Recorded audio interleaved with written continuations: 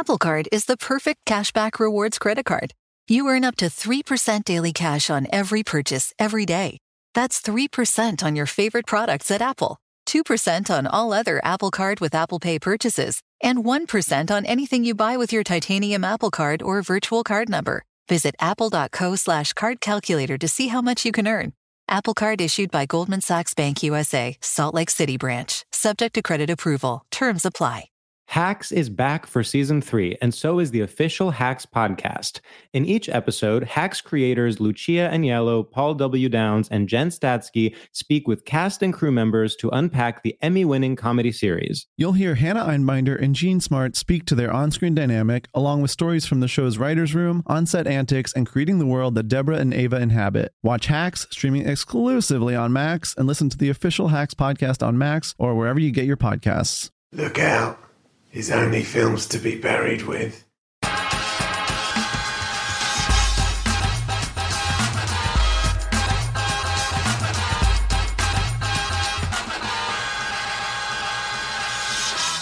Hello, and welcome to another episode of Films to be Buried With. Happy New Year! My name is Brett Goldstein. I am a comedian, an actor, a writer, a director, a bottle opener, and I love films.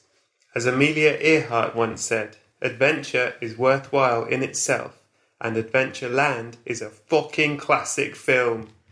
Every week I invite a special guest over, I tell them they've died, then I get them to discuss their life through the films that meant the most to them. If you enjoy the show, may I suggest you head over to patreon.com/Brett Goldstein, where for the price of less than £1 a podcast, you can get the episodes completely ad-free. You can get bonus content, you can get guest list tickets for live shows, you can get video clips, and you can get to join a growing community of like-minded film lovers, and you can also feel good about helping me make this show and allowing me to make more of them for as long as I can. So, for episode 26, we have the brilliant Mr. Stu Whiffen. Stu is an excellent podcaster himself. You should check out his Hardcore Listening show with Chris Glasson and his own show, Off the Beaten Track. And of course his appearances on the Drunkcast episodes of the Distraction Pieces podcast. He is such a funny and lovely man, and he was so great, and I really enjoyed this episode a lot. I think you can hear it. Well, I mean, obviously you can hear the episode, but I think you can hear how much I'm enjoying it. You get the gist. Usual warnings apply. There is some swearing, some spoilers, and we touch lightly on dark topics, so feel free to skip any bits that upset you. But don't skip all of it, or you'll miss the reason why he doesn't like Patrick Swayze. So that is it for now. I very much hope you enjoy episode 26 of Films to be Buried With.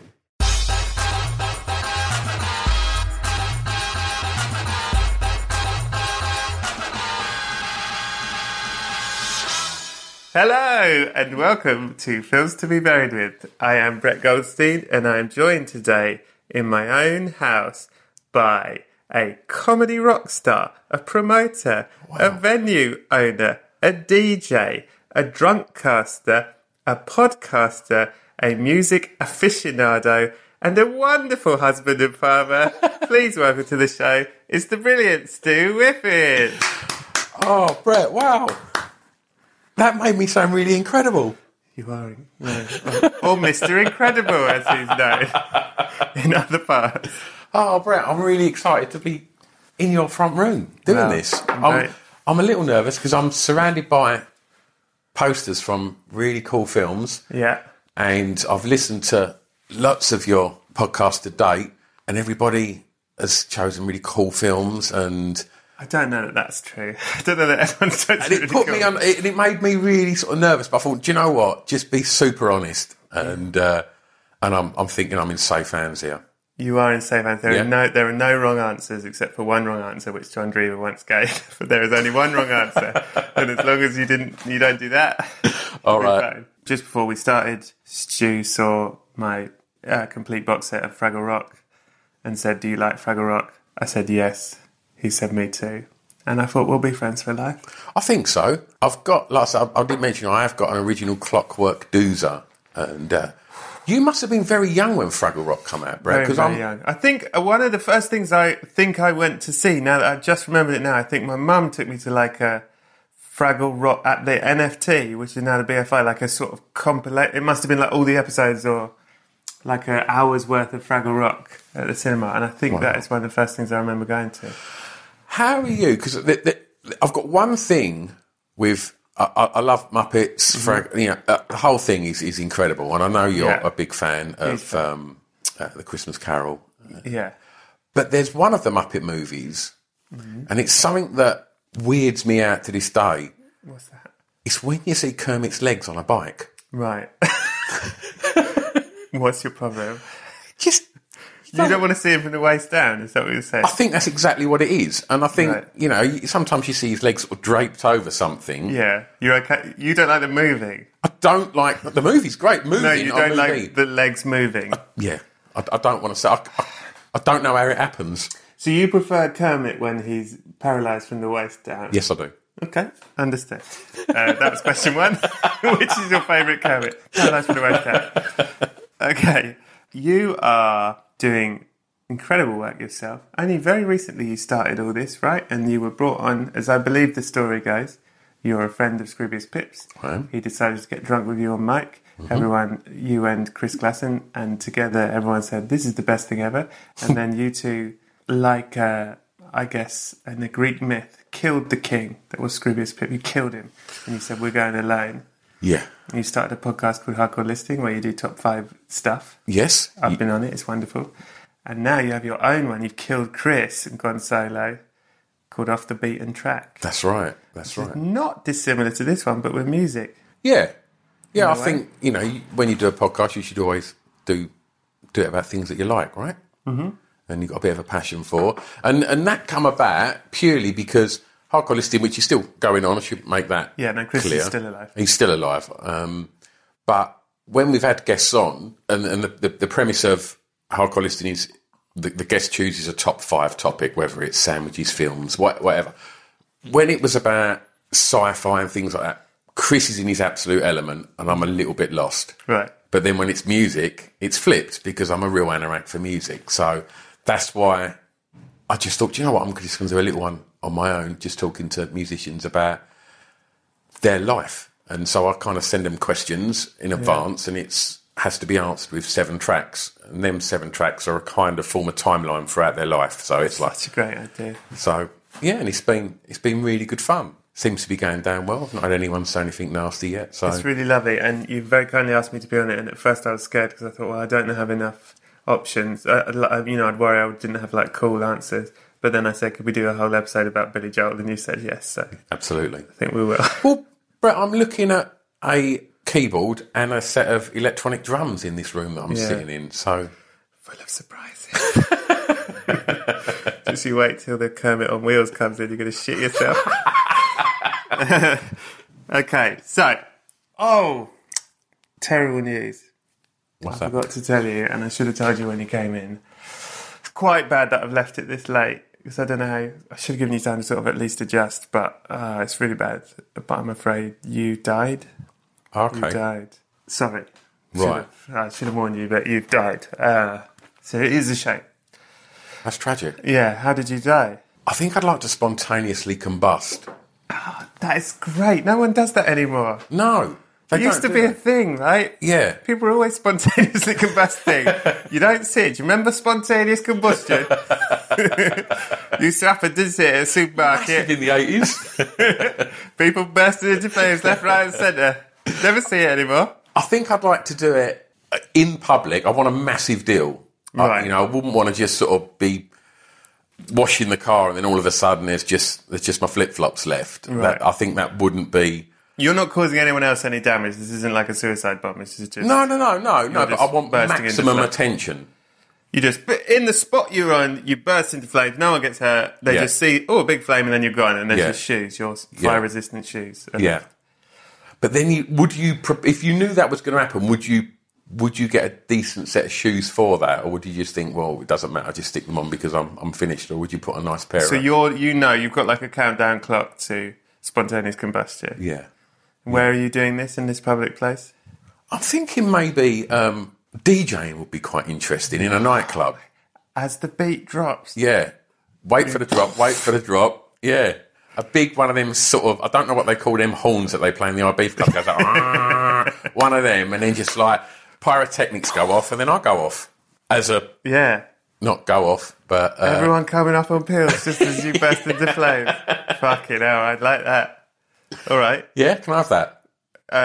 I'm not playing favourites, but it's the best death we've had. Thanks, Brett. Well done. I love that. Are you scared of death? Yeah. Definitely. Something you think about a lot? I think about it more than I ever have. I think you start considering mortality a little bit more when you have children. Yeah. Because you have a responsibility there. Mm-hmm. And I also think, I don't know, there's a couple of times when like I've had a tiny little illness that I've just not sure what it was. And I would instantly just think, what if this is really bad and I die? And then that will get into my head, right. And then I will start driving myself potty, and then I'll do the real dumb thing of Googling it, and then that's it. It's terminal. But yeah, It's terminal's it. I don't. It's not a daily thing where I'm fearful of death, but there's things like me and Chris and some other pals. We go and swim in lakes and rivers like a couple of times a year. We like doing the wild swimming. Nice. And it was quite interesting on the last one, because it was the first one that Chris had been on, and he was completely fearless. Really? And that doesn't surprise me, actually. Yeah, exactly.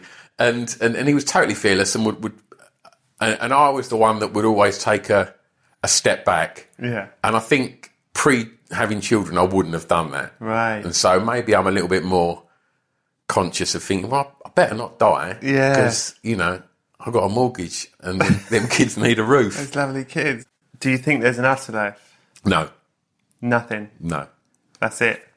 I think, like, if you think that, then would it not affect that whole kind of mindset of, like, max it while you're here?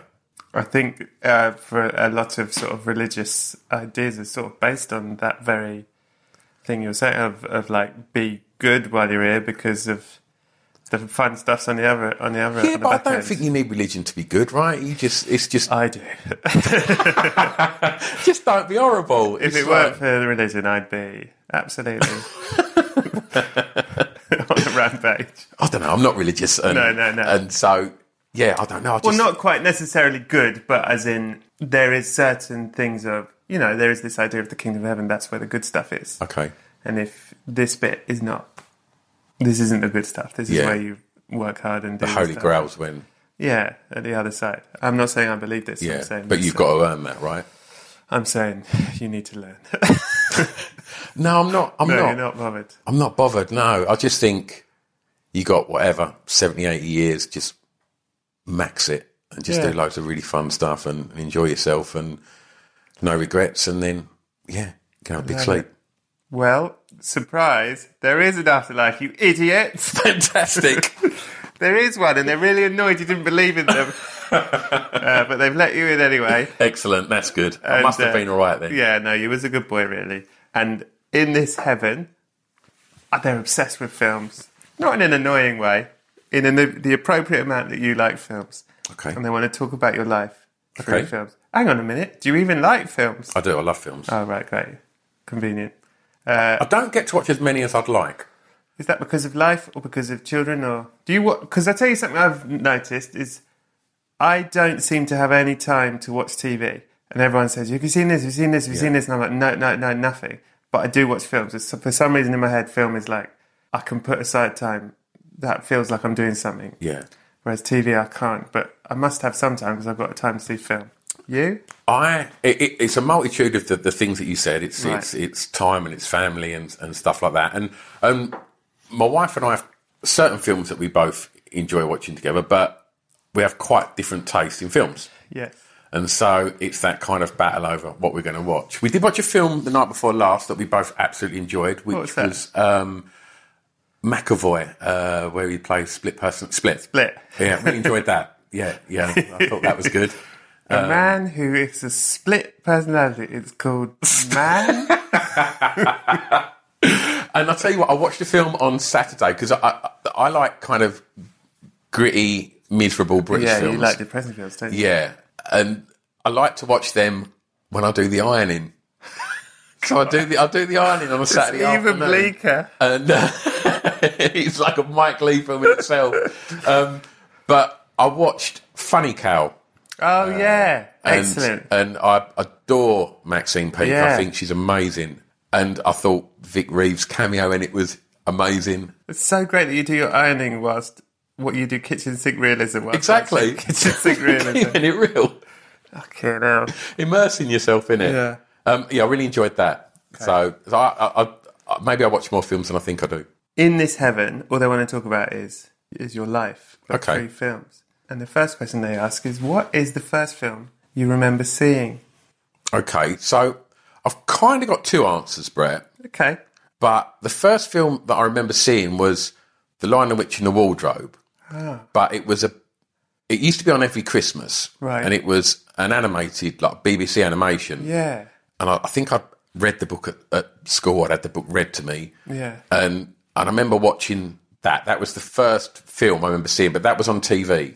And I remember maybe that was the first time that I was a little bit moved because, is it Aslan the lion? Yeah. When they tie Aslan down and I think he dies and then he doesn't come back at the end. Yeah. But when he dies, I remember just thinking that was awful. And I remember just, and maybe understanding a little bit about evilness, like, and just how they duped the young lad with the Turkish delight into kind of squealing and then, then he gave all the information over to, I can't think what the witch is called in it. White Witch, wasn't it? The White Witch, yeah. And I remember it just that was the film that resonated with me from when I think the first thing I watched that sort of struck a chord as such. So it was definitely that.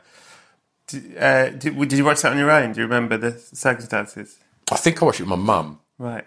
Do you have brothers and sisters? My brother's 8 years younger than me, so he probably weren't born then. Right. And so there was never kind of...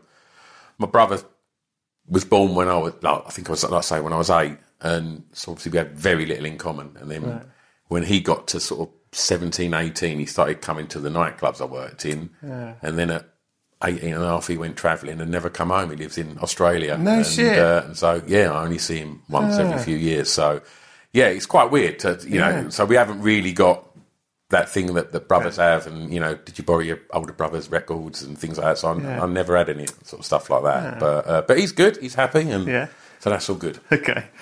So you watched it with your mum? Yeah. Did that happen a lot? You and your mum? Was your mum good with films and stuff? No, not really. No, you know, it's awful.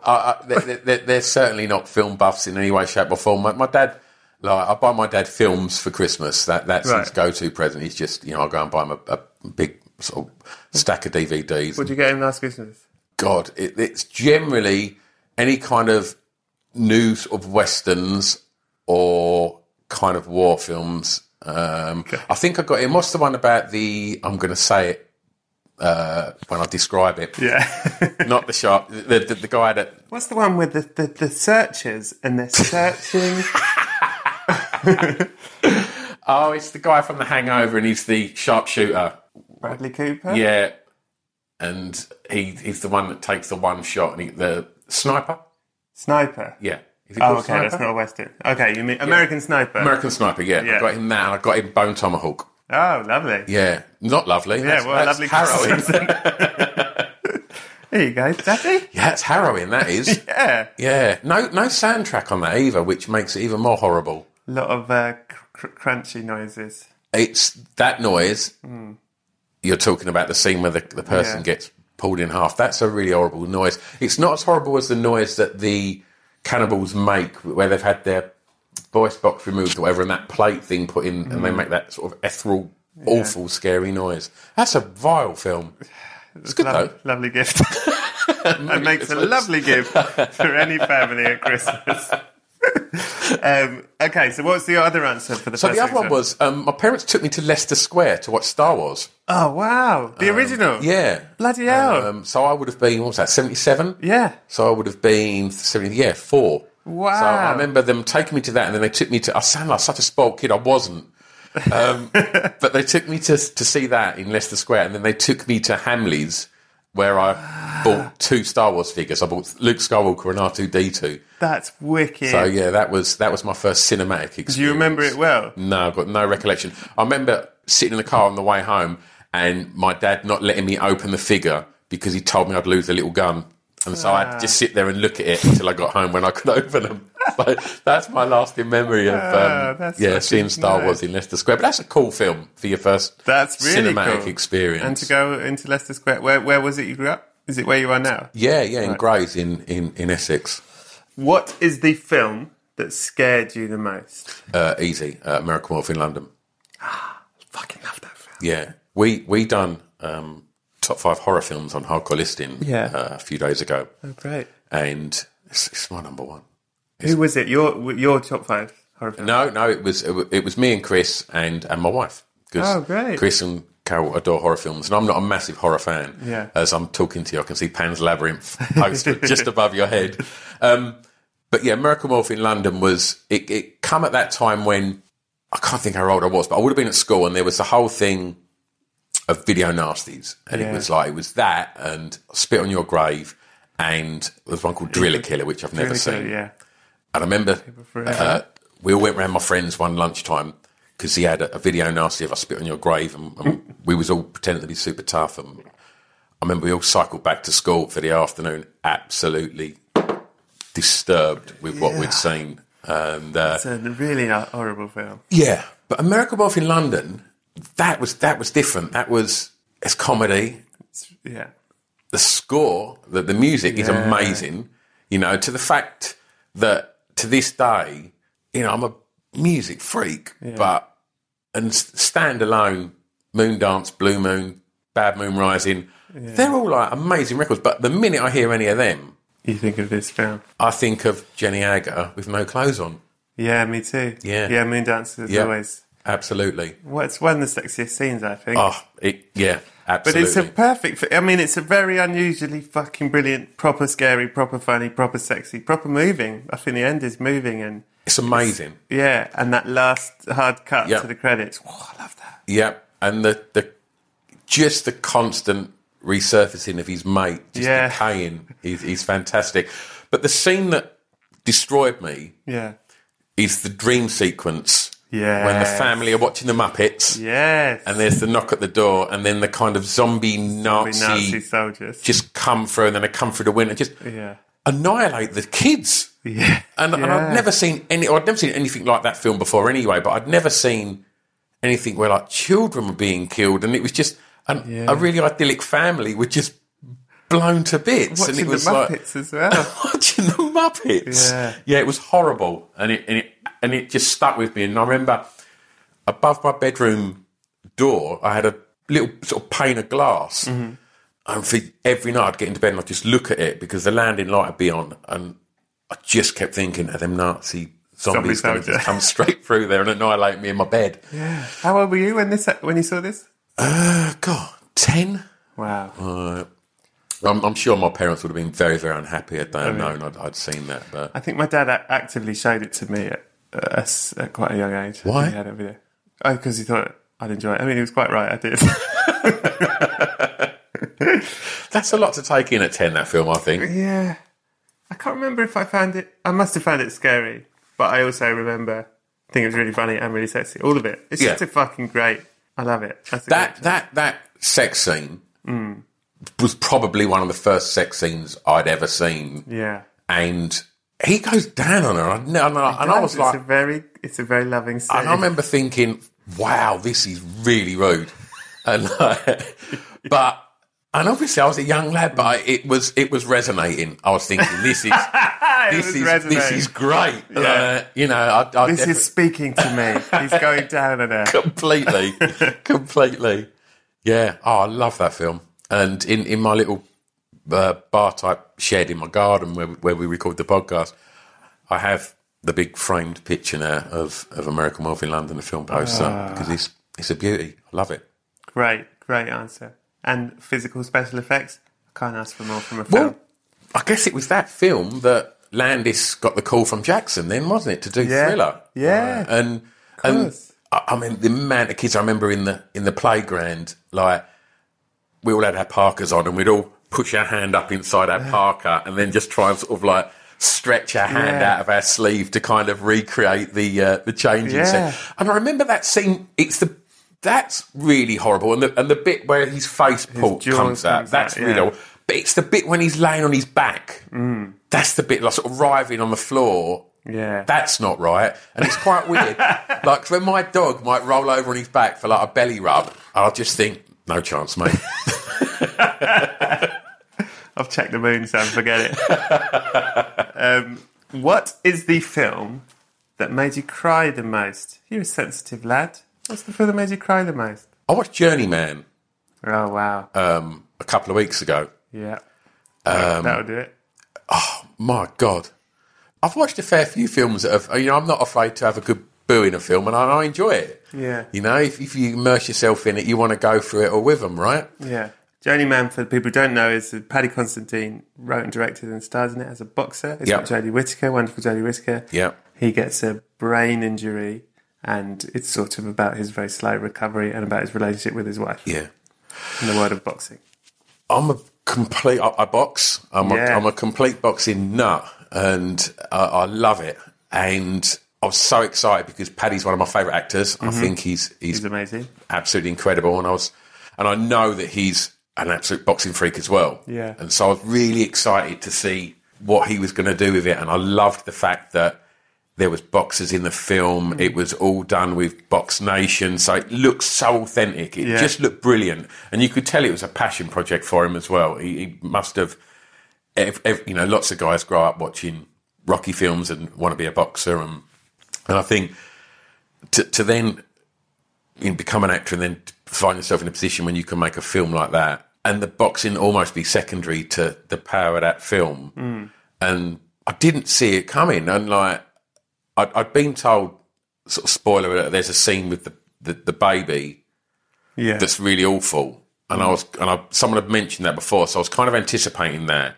And so once that was over, I just thought, right, okay, so where's, and I had no more sort of preconceptions of the film. There's a scene where he phones his wife. Yeah, that's the fucking best scene. Brett, like, I had to pause the film and go and literally take 5 minutes because I was bawling my eyes out. Like, it was just the constant trying to prolong that phone call and not trying, but he couldn't think of stuff to say, and he was just, it broke me in half. Absolutely broke me in half. Was it on your own?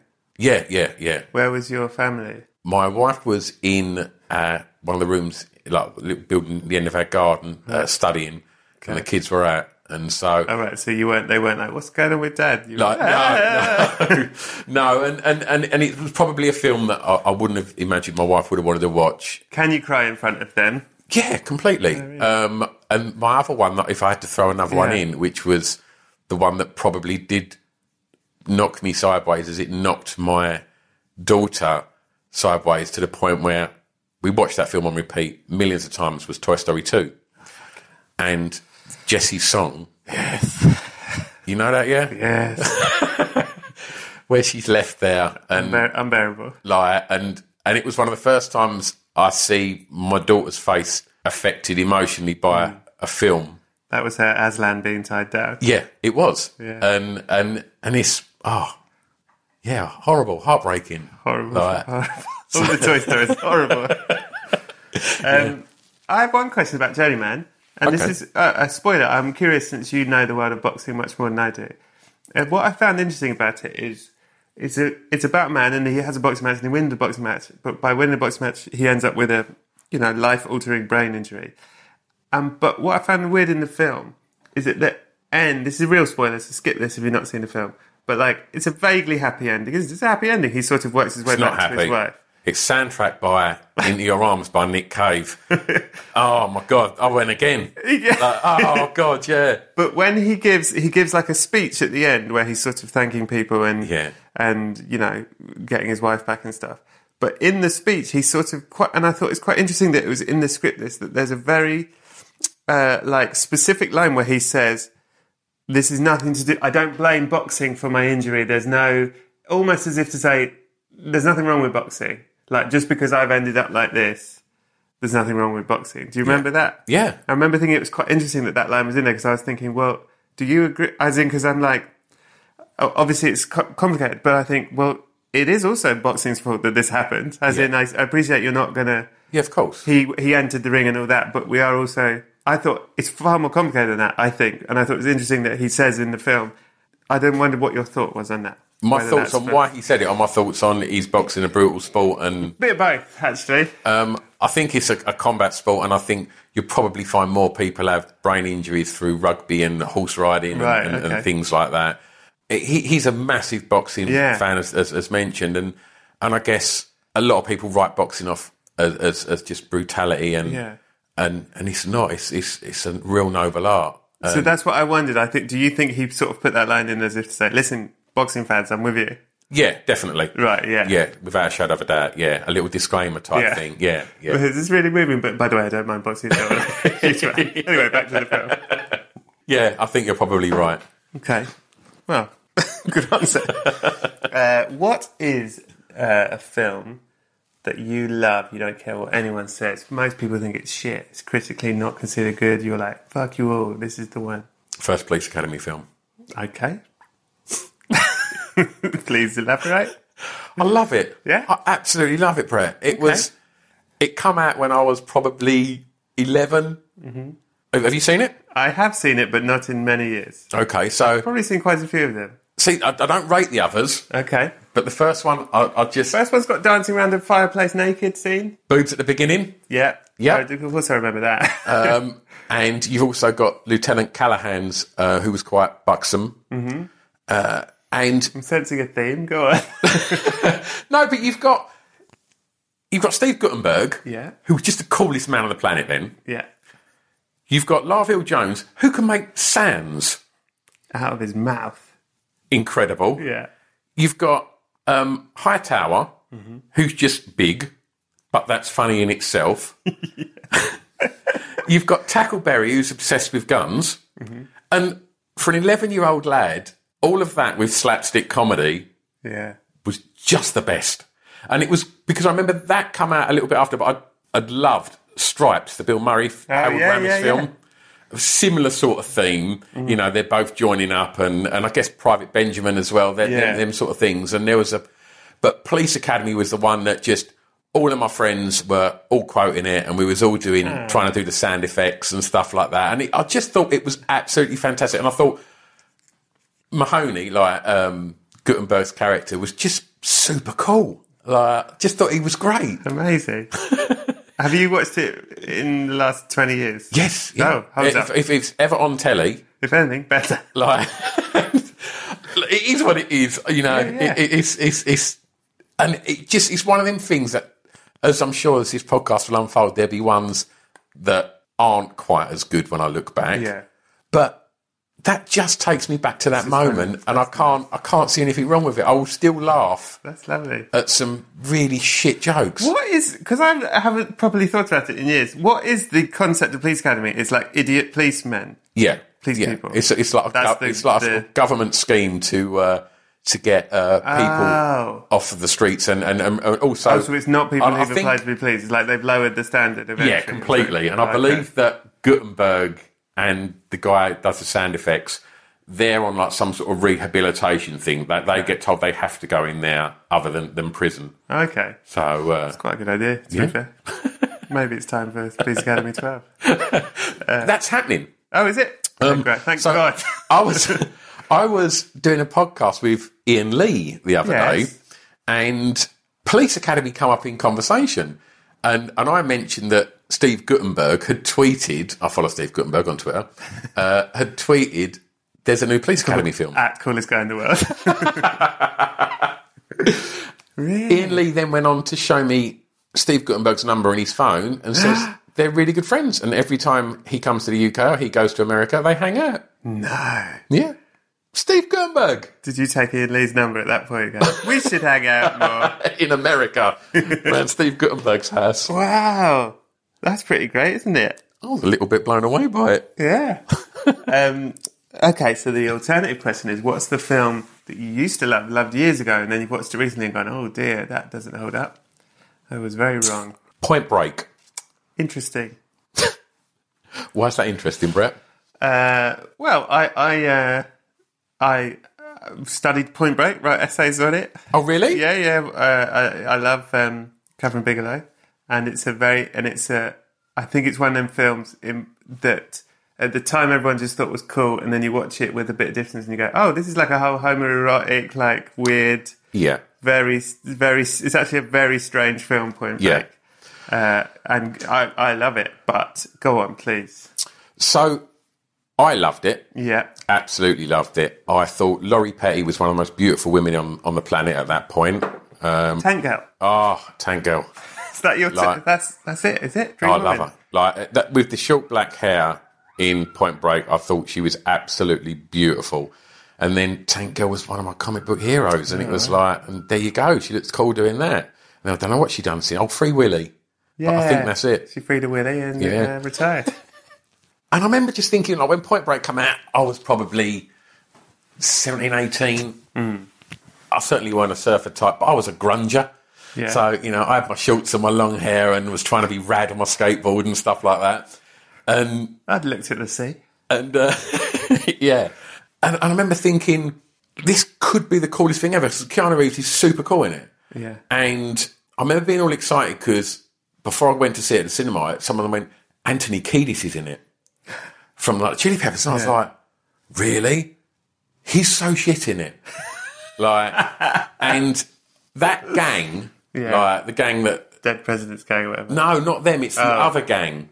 Like the really horrible ones where they first break into the house and they've got the women that have got their boobs out. Obviously, it's a kind of a cop film, so there's obviously always someone jumping out the bed with breasts whenever there's a raid. And and Kiedis gets shot in the foot, and then there's like this.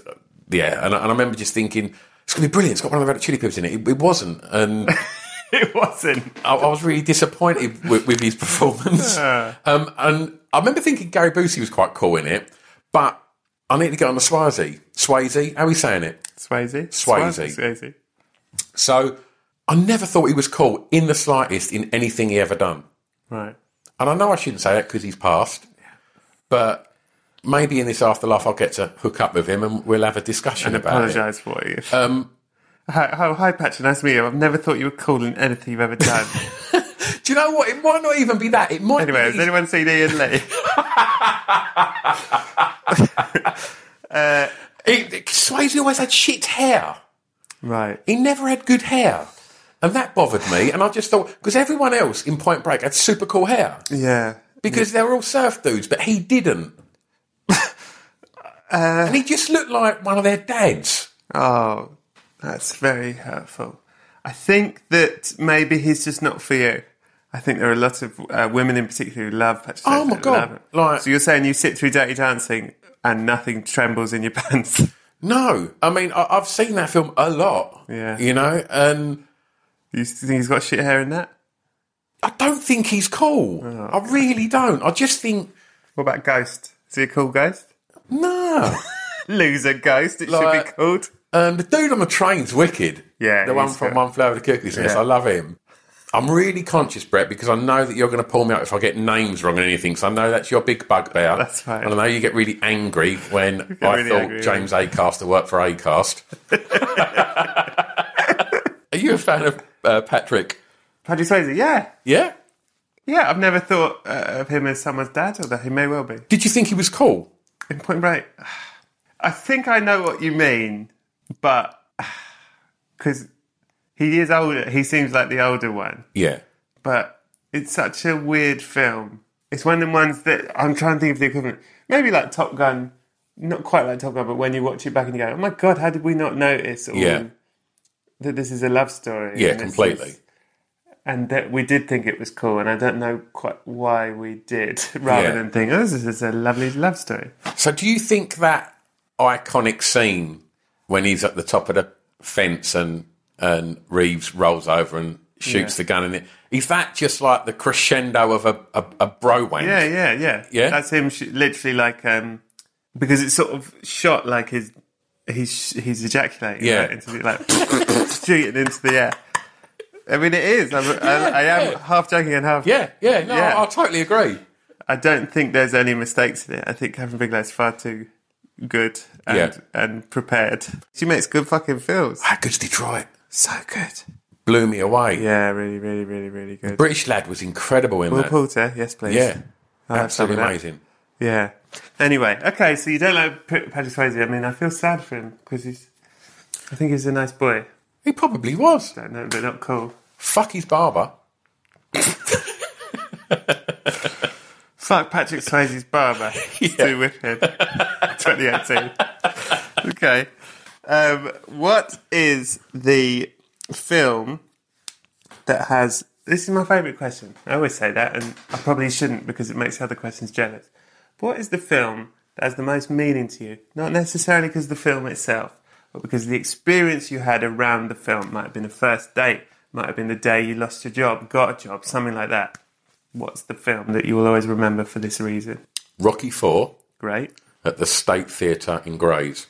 The State Theatre is an old-style, massive theatre with big sort of onyx-style spiralling staircases. Like, it's an incredible building. It's listed. It's still in Grays. It's been derelict for years and years and years, and it was absolutely amazing. Like two tiers, and before the film, the organist would come out of the stage and would play songs, and we'd all be throwing pear drops and cola cubes at him and stuff like that. And, horrible. And it was incredible. The video for I tell you what, the cinema scene in Who Framed Roger Rabbit. Yeah, that's the State. No way. In Grays. Is it really? Yeah, and that was also used in. Really? Was it Godzilla? Whatever the film that Jamiroquai done Deeper Underground for. Godzilla. That video where he's dancing on all the seats in the water, that's the State Theatre in Grays as well. Did they flood it? Yeah. It was derelict by then. Oh, so wow. I don't know if they flooded it or what they done with it, but that was definitely there. But I went to see Rocky IV there. Yeah. And as a cinematic experience, nothing has ever got near it. Yeah. So no one sat down. Really? So everybody stood like they were at a fight. Wow. And it was like... How old are you?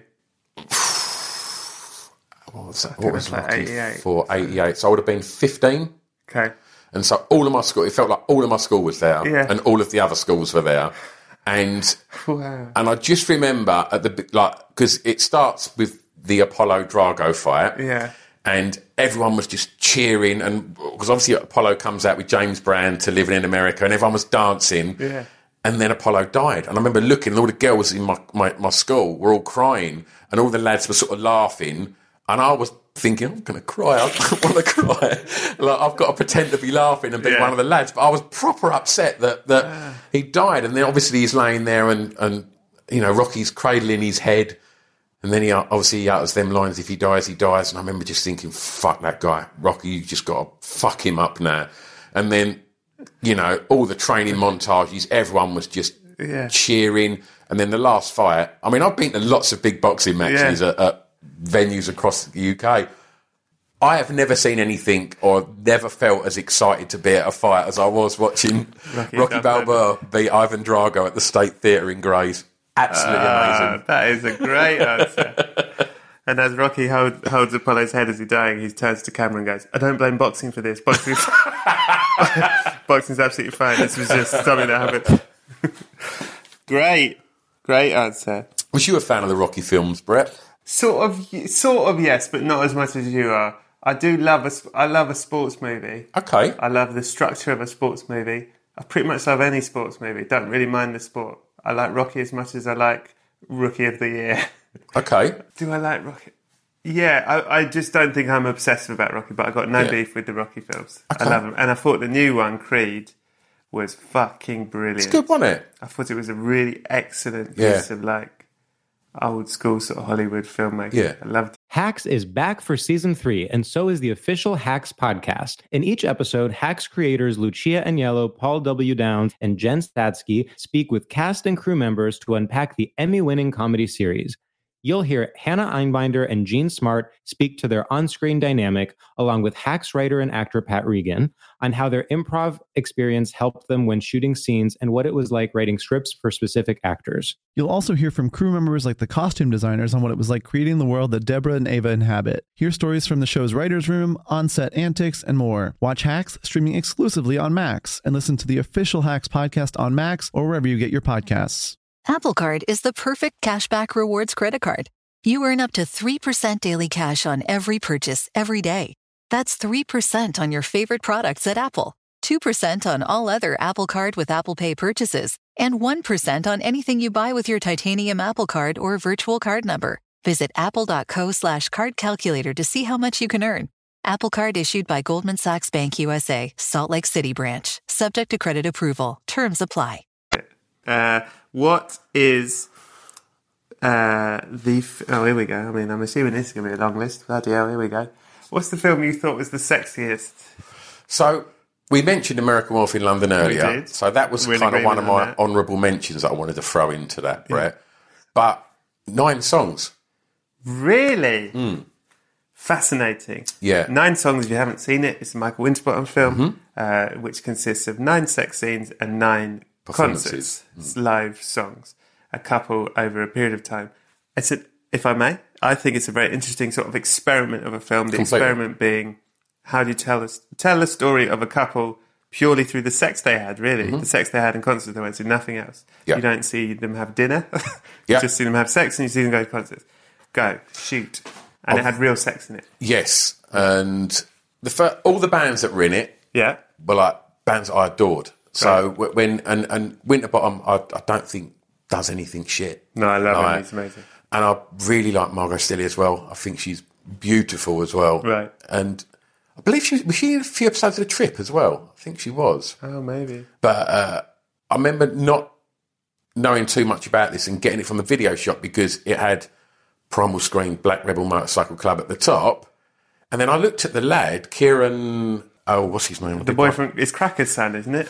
It's Kieran O'Brien. Is it Robbie Coltrane's son in Cracker? Yes, I believe. But pre that, there was a kids' programme when I was little called Gruey. Right. And he was Gruey on this like sort of BBC TV show, like this kids' show. And you never grew up to see Gruey spunking at the cinema. I did not think I would see Gruey's knob going off. Going off like Keanu Reeves' gun. But I remember just thinking, wow, this is graphic, but I just thought it was fucking brilliant. And it was like nothing, not the graphic nature, but the concept of it. I'd never seen anything like it before. And I just thought, I'm not a film buff like yourself, but I just thought it was shot really well. Yeah. And it really knocked me sideways. And I remember thinking, when you said the sexiest film you'd ever seen, I just think, well, that hands down was, because it's pretty fucking sexy. Like, there's some proper sex going on. Yeah, and it's all the things I like. There was like sex and all the coolest bands. Like, that's a great sex film. And live music, yeah. Exactly, and Michael Winterbottom. There you go. But I would also throw in, alongside American Wolf in London, there was a franchise of kind of them fraternity films in the early 80s that used to get sort of passed around on VHS. And there was one called Porky's. Yes, I know Porky's. And it was Kim Cattrall. Yes. Who went on to become a mannequin. She did. And then Sex and the City. Yes. And wasn't she in the first Police Academy as well? Yes. Yeah.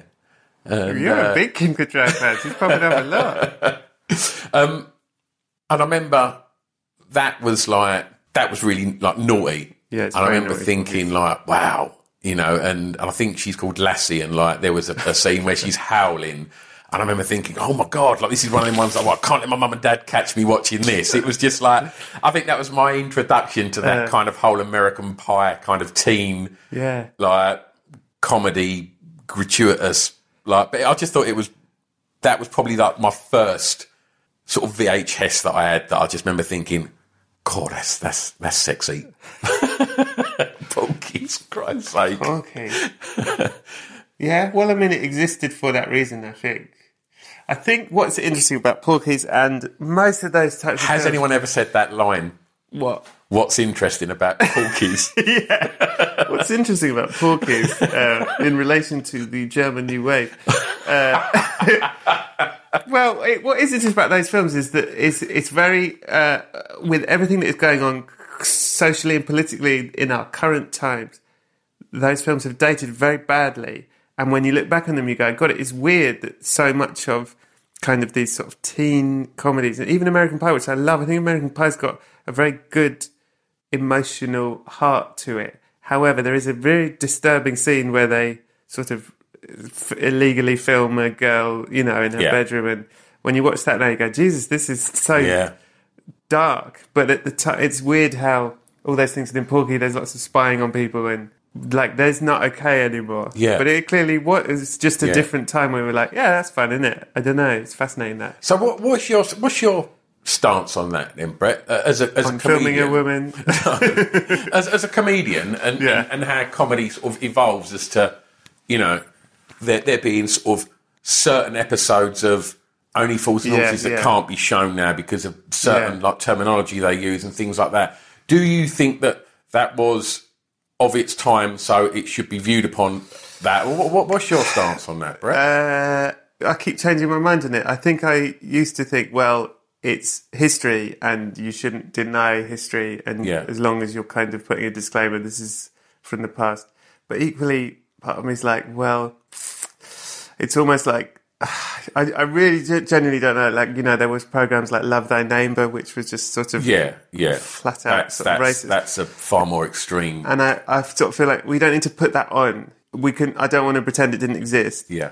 But we don't need it on Christmas Day on BBC. You know what I mean? I think it's to do with context and where you're showing these things. Yeah. But there were jokes I used to make, types of jokes I used to make that I wouldn't make anymore. And that isn't because I've become softer or anything. It's that I think the world has changed and my sort of sense of empathy has changed. And where I go, actually, I don't need to make jokes like that. Even if it's a really funny joke, it's like, I don't need to be putting that into the world.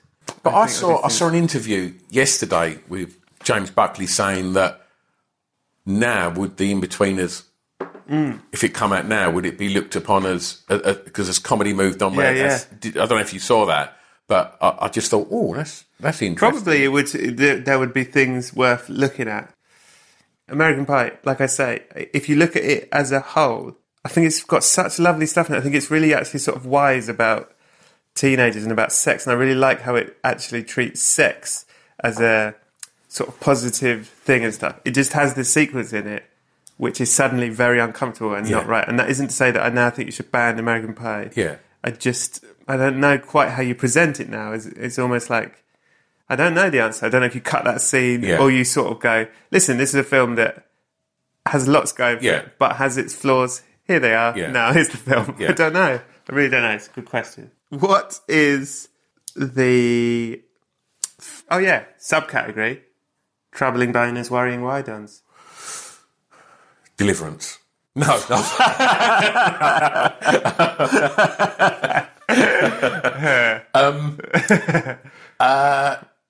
Who Framed Roger Rabbit, right? Oh, man. There's no crime there. Is there not? I mean, if that isn't designed to give you a troubling boner. Yeah? But I don't think that's a mistake on your part. Yeah. I think you followed the code. Yeah. But... Unless we're talking about Bob Hoskins. But I think, the very essence of getting a troubling boner over an animation is quite strange. No? Well, I don't know. Again, I'm not an expert because it happens. I know. But also I think... Sometimes I think about, like on like RAF planes or like American Spitfires used to draw like sexy women. Like the Memphis Belle. Yeah, Memphis Belle. And you go, did they used to go like, let's get in there? Was it... Or did they go, that's a silly picture of a girl? Well, if I'm going to jump to my death, I'm getting in with her. Yeah. Was that what it was for? I don't know. Surely people weren't that daft just to think, she's nice. Sign me up. No. I think that would have been the only one that at the cinema where I probably had a shuffle in my seat thinking, oh. Jessica. Okay, what is the film that you most relate to? High Fidelity. Great answer. Makes perfect sense. Who are you, Jack Black or John? No, I'm Cusack. John Cusack.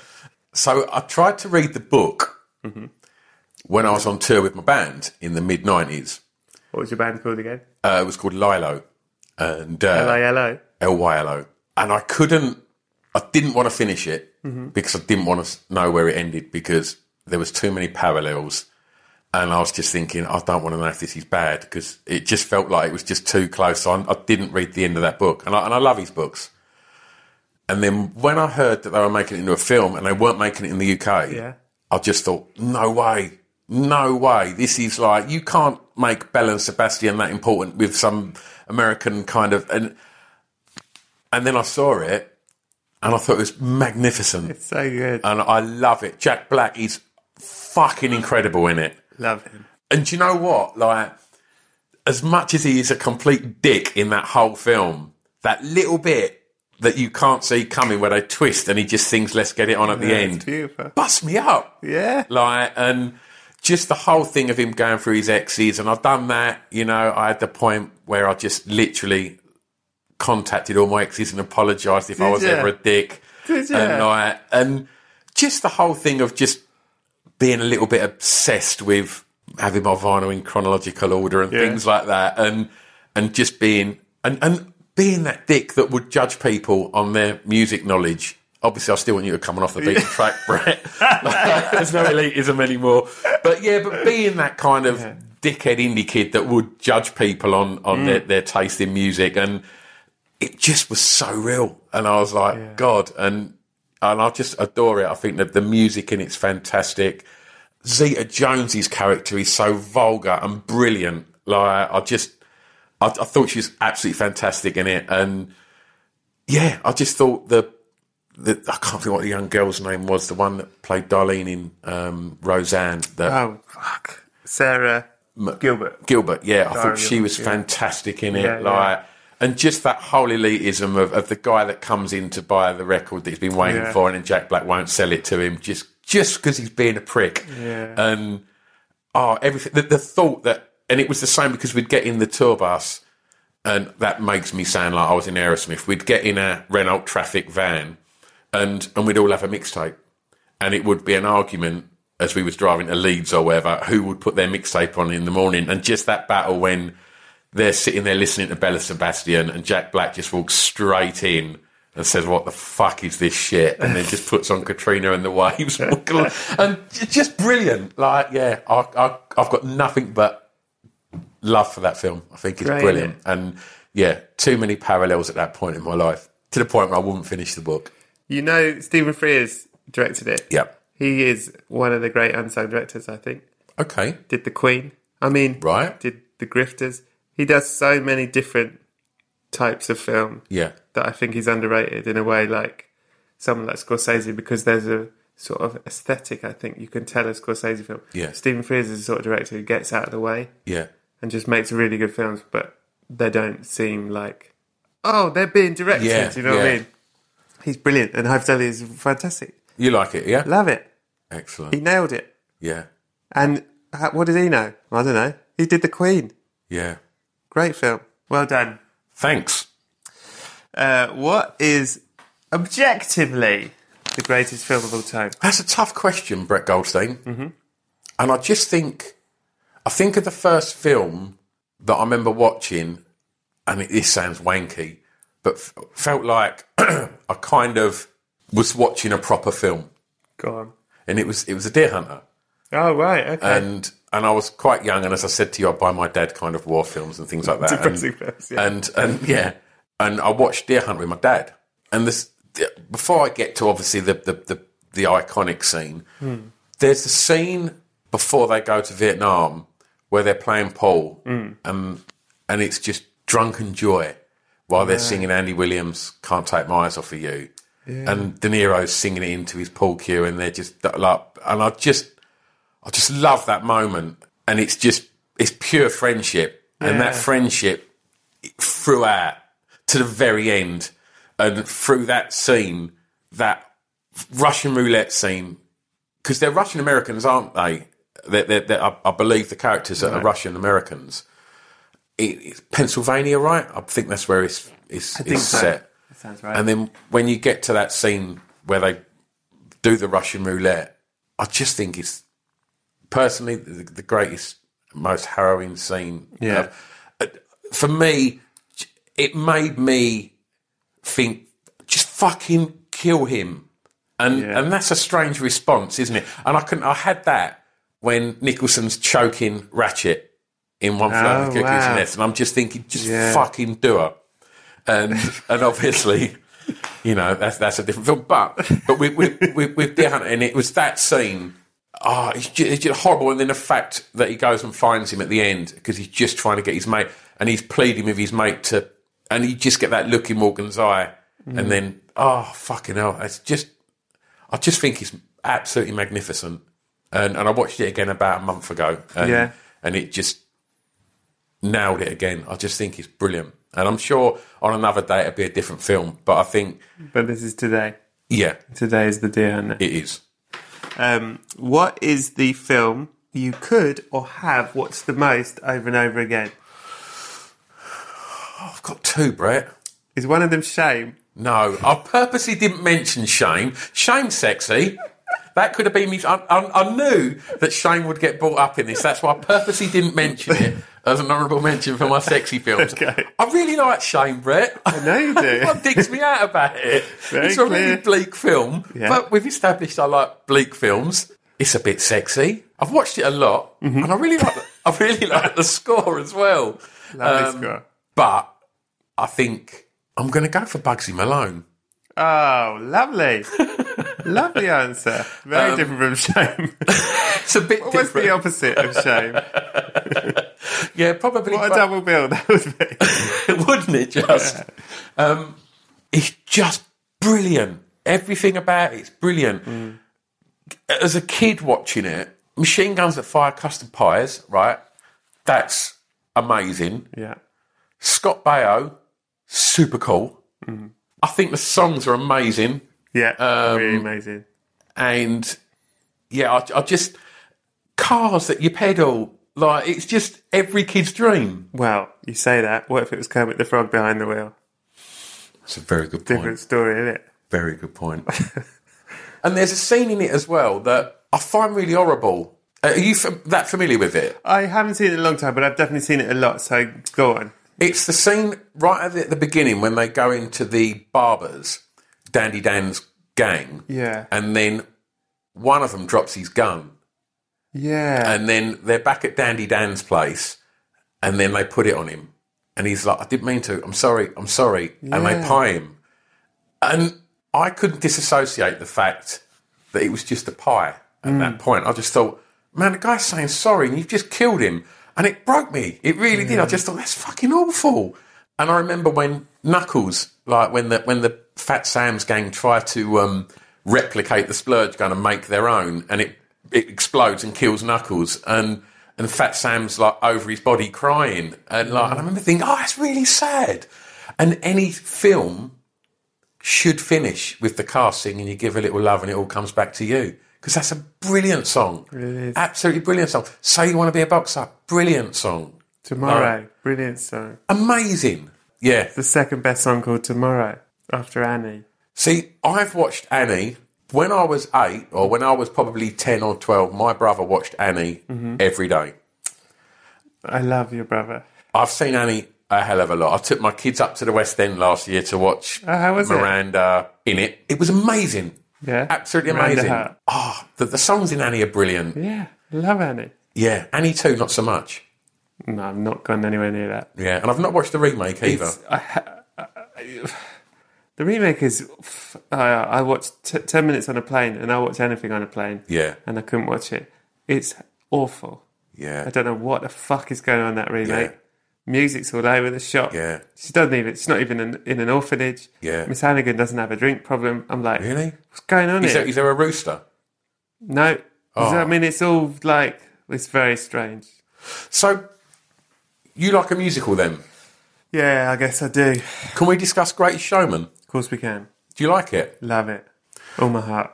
So I went to cinema Yeah. with my wife and children, and I didn't know what Greatest Showman was. Right. And I sat down, and then straight away it starts with a song. And I said to my youngest, I went, Layla, is this a musical? And she went, yeah. And I thought, oh, fucking hell. 10 minutes in. Crying your eyes out.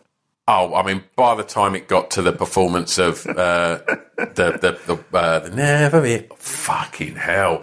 Tears fucking streaming down my face. We got home. Yeah. That was the Saturday night. The Sunday, we had a bit of roast dinner, and then it was like we'd had a couple of glasses of wine. And we was like, "Fuck it, should we get a cab and go and watch it again?" So I love this. And I'd had a couple of glasses of wine. This time, fucking, I was booing throughout the whole film. Oh, mate. I love this. And that's one that my kids have on loop on DVD. And whenever I log into my Spotify account, I'll put some kind of uber elitist cool indie music on, but we've got a shared account, and so halfway through me listening to some obscure Maccabees B-side, something from The Greatest Showman will just cut straight over the top because the kids or Carol's listening to it somewhere. Yeah, I thought it was brilliant. It's so pacey as well. I think it's just a brilliant film. It's absolutely fantastic. And if we're going to throw musicals in there for films that I've watched a lot, Grease. Okay. Like, I just think... It's no Grease 2, but okay. It's no Grease 2, no.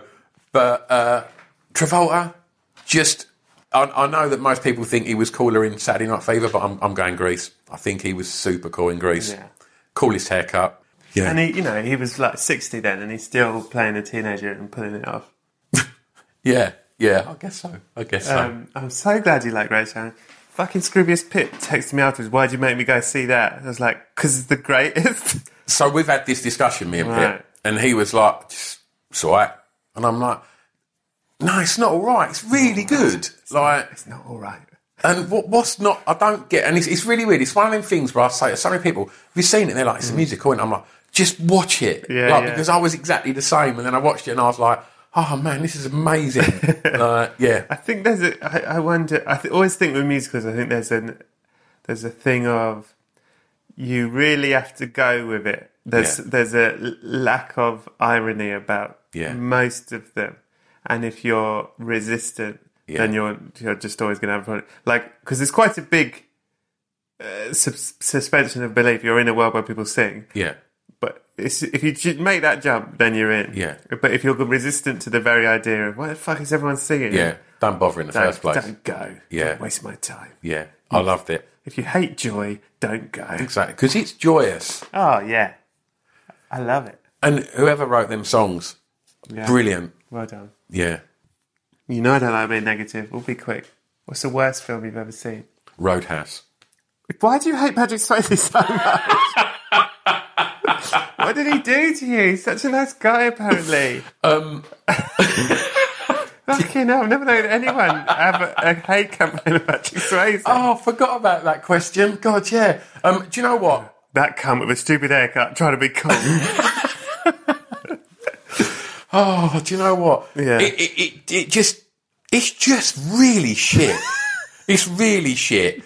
He sweeps up an eyeball. What more do you want? Oh, just it's like... Is it because you've lived the life of Roadhouse and you're like, this is not like the pink toothbrush where I work? Or is it? Do you know what? I've never seen there be a situation outside the front door of one of my clubs where a actual stuffed bear falls over on a fat man and kills him. That's never happened, Brett.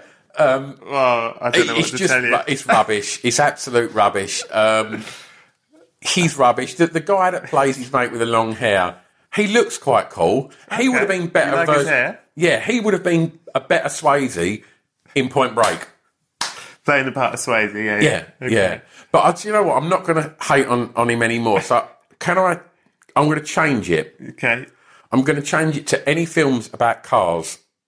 Really? Specifically Cannonball Run Yeah. and, what was it, Smokey and the Bandit. Right. Never seen any Fast and Furious films. I won't either. Why do you hate car films? Because when I was a kid, Yeah. I was one of them kids that was never indoors, right? Okay. I was always the one that would be waking up too early and knocking on my mate's door saying, come on, let's go out. And their mums would be like, no, they're still in bed. And I'd be like, oh, fucking hell. And like, It's 4 a.m. literally. Me and Mark Wahlberg are up for a and whatever that, we would go out in the afternoon, and it was always Easter holidays or Christmas holidays, them films, Cannonball Run or Smokey and the Bandit, would invariably be on the TV. And we had like fucking grifters and BMXs. We didn't have cars. We weren't into cars. But when them films were on, all my mates were like, oh man, Cannonball Run's on, we're going in. And I was like, don't go in. And my mates would all go in and watch them films. And then I'd have to go in because I had no other mates that didn't want to watch them films. And my dad would be watching them and he'd enjoy them. And I'd just be watching, hating them before I'd even given them a chance because all of my mates didn't want to play out. And then I'd watch them and I thought they were shit. I hate car chases. I like the Blues Brothers, but I don't like the car chase scene.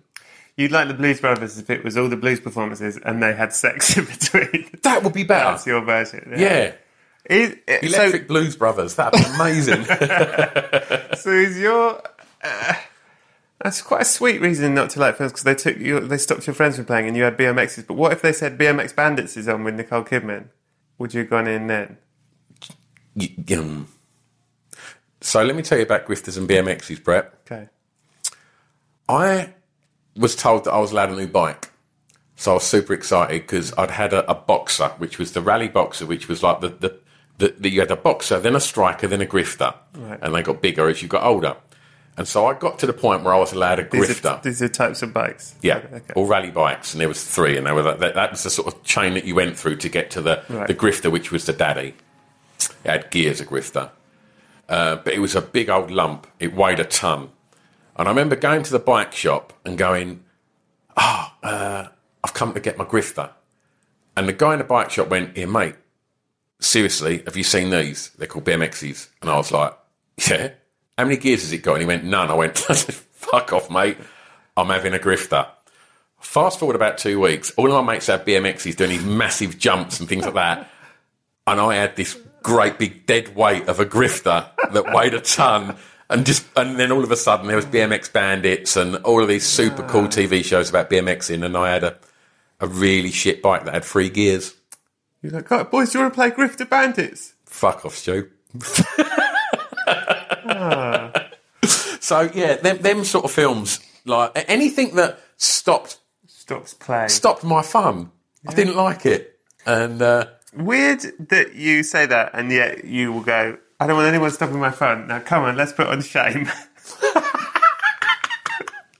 It's an interesting man. Oh dear. What is the film that made you laugh the most? I think the first time I saw it, Stir Crazy. I love Gene Wilder. Yeah. I love Richard Pryor. I love Silver Streak. I've not seen Silver Streak for a long, long time. Yeah, Silver Streak. And Woman in Red. Oh, that was just Wilder, I think, Woman in Red. And what was the other? There was See No Evil, Hear No Evil. Yeah. And I think there was another one called Another Me, Another You or something, which I've not seen. But Stir Crazy. I think that's their pinnacle, isn't it? Stir Crazy. And I just think Gene Wilder's just hilarious, and Richard Pryor, so he's the daddy, right? Just absolutely pissed myself when I first saw that film. Thought it was absolutely hilarious and really sweet as well, and loved it. But that was on VHS. Yeah, I saw Borat at the cinema, and I've never seen people like. I mean, I'm not exaggerating, falling out of their seats. And leaving the cinema to get their shit together. Yeah. I'd never seen hysterics like that. And, I mean, maybe that harks back to our conversation earlier. Would that film be slightly inappropriate now? I don't know. But I laughed a lot when I first saw that. I thought it was like nothing I'd seen before as well. Borat is amazing. Yeah. That in the cinema, that's the funniest experience I've ever had in the cinema. Do you think it has that extra reaction? Because it's dangerous, isn't it? It's because there's a real... Yeah. there's something there is genuinely real jeopardy, and so the stakes are so high. I mean, that rodeo scene, you know, I mean, that's pretty for real, isn't it? Yeah. Like, but it was, you know, people were in bits already, and then by the time it gets to the scene with his driver or manager, whatever he is, with the balls on his face, because that scene's about 10 minutes, right? It don't stop, does it? Yeah. And I don't think people could compose themselves. It was just out of control. It was like people were, like I say, were literally falling off their seats laughing, and I'd never experienced that in a cinema. So I'm going to go with Borat. Great answer. It's commitment, isn't it? It's so committed. What's your favourite film? This isn't one you take with you as your favourite film. I didn't put it on the list. This is supposed to catch you off guard. What's your favourite film? It's a film called The Wanderers. Oh, of course it is. Yeah. Love The Wanderers. Oh, you've seen it? Do you know that Richard Price, who wrote the book of The Wanderers, is one of my all-time favourite authors, and I've read all of his books, and I love him very, very much. And so I've seen The Wanderers because I love Richard Price, and that's why I then watched the film. Made by Ken Wall, I believe, was the director. I might be wrong. Probably are. Yeah. I'm glad it's good, The Wanderers. Yeah. It's a solid...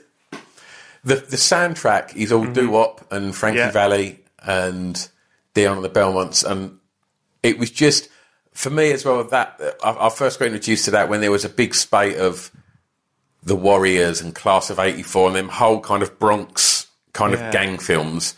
And I like The Warriors, and it always gets compared. Yeah. But I think The Wanderers is funny, and it's got that American Pie-esque teen kind of comedy element to it. Yet it's about Wanderers Forever. It's about brotherhood and friends, and it's also it's less American Pie because it's more like, it's a bit more realism. It's a bit more. Definitely. This is a time and place, and yeah. I think maybe that's an answer, by the way, on the American Pie question. Something like The Wanderers, which does have kind of sexist stuff happening in it. But I think something like The Wanderers is fine because it is about... It's very much placed in where it is, and it isn't... Nothing is glorified in it. The way they treat women isn't like... And race is a big thing in it as well. Yeah, it seems like more a presentation of the reality of that situation rather than a... What's the word? Glorification or... what's the aspiration or... You know what I mean? Yeah, Maybe completely. It's one of the films that most of my people I know aren't into it and just think it's a bit disposable and of its time, and it's just one of them films that I just really love it. I absolutely love it, and whenever it, you know, I think it's been deleted. I don't think you can buy it on DVD. I've still got it on VHS, and I've got no means to play it, but I've been naughty and streamed it a few times, and I just think it's brilliant. It introduced me to so much music, and I just really like the whole concept of, it's so cheesy, but just there's like fractured friendships because of girls and things like that, and I just love the fact that it all finishes with happiness and Wanderers Forever. I just like that, and even though they're going to go their own separate ways and deal with parenthood and things like that, it's always Wanderers Forever, and I like that. I guess it's the closest thing to finishing with, you give a little love and it all comes back to you. That's lovely. Great answer. No one said The Wanderers. Oh, well, I didn't expect they would. Right. Stu Whiffen. Yes. You've been an absolute joy. A delight. Oh, it's been really nice. Thanks, Brett. However, when you were DJing at that mega club, right, and just as the drop came, you exploded into flames. Everyone went, "Way, fucking have it!" as they came up on pills. No one sort of, with the gig carried on, the night carried on. People just sort of danced around. Someone took over, sort of stood on your ashes because they didn't want to sort of shut the club because you'd really made the place go off. But when the club closed at like 6, they kept it open next for a few hours. Everyone's filing out, and they're like, "What do we do with all of Stu's ashes?" And obviously, there were special shoes you'd bought that were flame resistant. Yeah. So your ashes were collected in shoes, but they're kind of everywhere, and there's dust everywhere. So they're sweeping up all this stuff. They're picking up bits that aren't really you, but they're not sure. So they're picking up more than they probably should, just in case. Anyway, they managed to put all of this in the coffin, but it turns out only when they get it all in the coffin, like, fuck, we picked up much more than stew here. We've got who knows what is in this, but some of him's in it, definitely. But they've packed. Turns out there's no room left in the coffin. There's only enough room for one DVD for you to take to the other side. And on the other side, there's movie night, and one night it's your movie night. What film are you going to show? High Fidelity. Great. High Fidelity. No one else has brought that, so you'll have a lovely time. Having someone encouraging you to pursue your passion and the ups and downs of life and finding that one person, and then it all finishes happy to the soundtrack of Marvin Gaye. Aww. Stu. Wanderers Forever. Thank you for coming. Is there anything you would like to plug or say other than your own podcasts? Say again? No. Okay. Thank you so much for coming. I'll let you go to heaven with the Wanderers Forever. And remember to give a little love and it all comes back to you. Good night. So that was episode 26. Thank you so much for listening. Please head over to patreon.com/Brett Goldstein to help support the show and find any treats that might be hiding over there. Remember to subscribe and give us a 5-star rating because it helps our numbers, and you know how important numbers are. You know about the numbers. Thank you so much to Stu for coming over. It was really good fun. Thank you to Scroobius Pip and the Distraction Pieces Network. Thanks to Buddy Peace for producing it. Thanks to Acast for hosting it. Thanks to Adam Richardson for the graphics. Lisa Lydon for the artwork.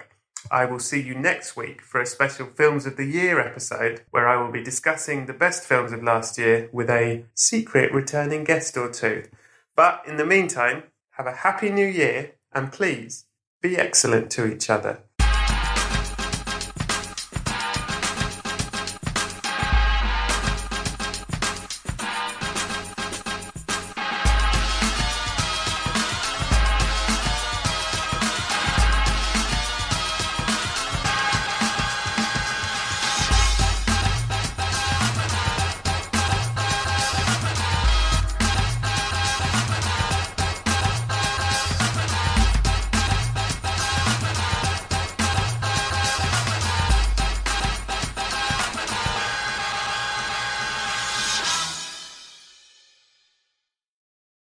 Sick of being upsold at gyms? My guy, you're currently a base member? For $90 more, I can upgrade you to our Shred membership. For $130 more, you'll be a Swole member. And for just $300 more, you'll reach Sweat Platinum. At Planet Fitness, you'll get energy without the upsell. Never pushy, always free fitness training and equipment for every workout. It's fitness that fits your budget. Join Planet Fitness for just $1 down and $10 a month. Cancel anytime. Deal ends Friday, May 10th. See Home Club for details. Something that makes me crazy is when people say, well, I had this career before, but it was a waste. And that's where the perspective shift comes, that it's not a waste, that everything you've done has built you to where you are now. This is She Pivots, the podcast where we explore the inspiring pivots women have made and dig deeper into the personal reasons behind them. Join me, Emily Tish Sussman, every Wednesday on She Pivots. Listen to She Pivots on the iHeartRadio app, Apple Podcasts, or wherever you get your podcasts.